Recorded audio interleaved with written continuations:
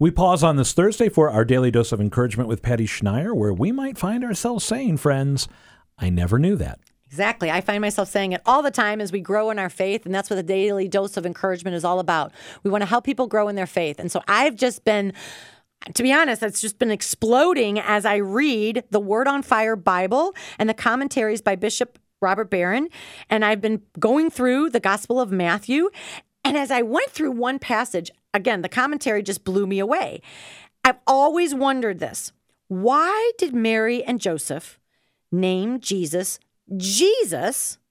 and not Emmanuel? Because think of the scripture passages. Matthew chapter 1, Joseph, son of David, do not be afraid to take Mary as your wife, for the child conceived in her is from the Holy Spirit.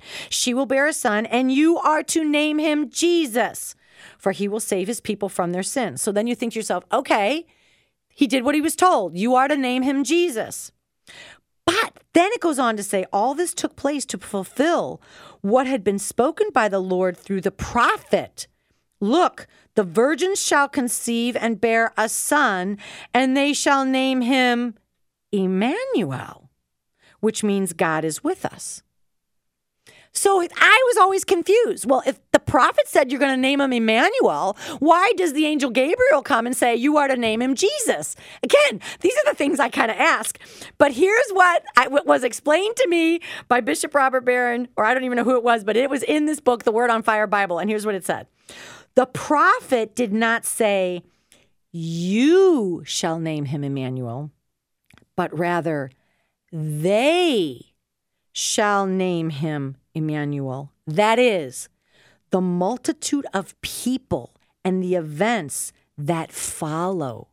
They will call him Emmanuel. They, meaning as he grows, as he matures, they will look back. They will say, he was God with us. So here, the prophet puts the event as a name. The event of saying, this is God with us. This is God with us. And this, I did not know this, was customary in Scripture to substitute the events that take place for names. And actually, that was St. John Chrysostom that explained that. That was like in the book. It was a little box that was St. John Chrysostom explained that sometimes in Scripture, they use an event and they use it as a name for what is to come. So Mary and Joseph were doing right. They did what Angel Gabriel told them to do.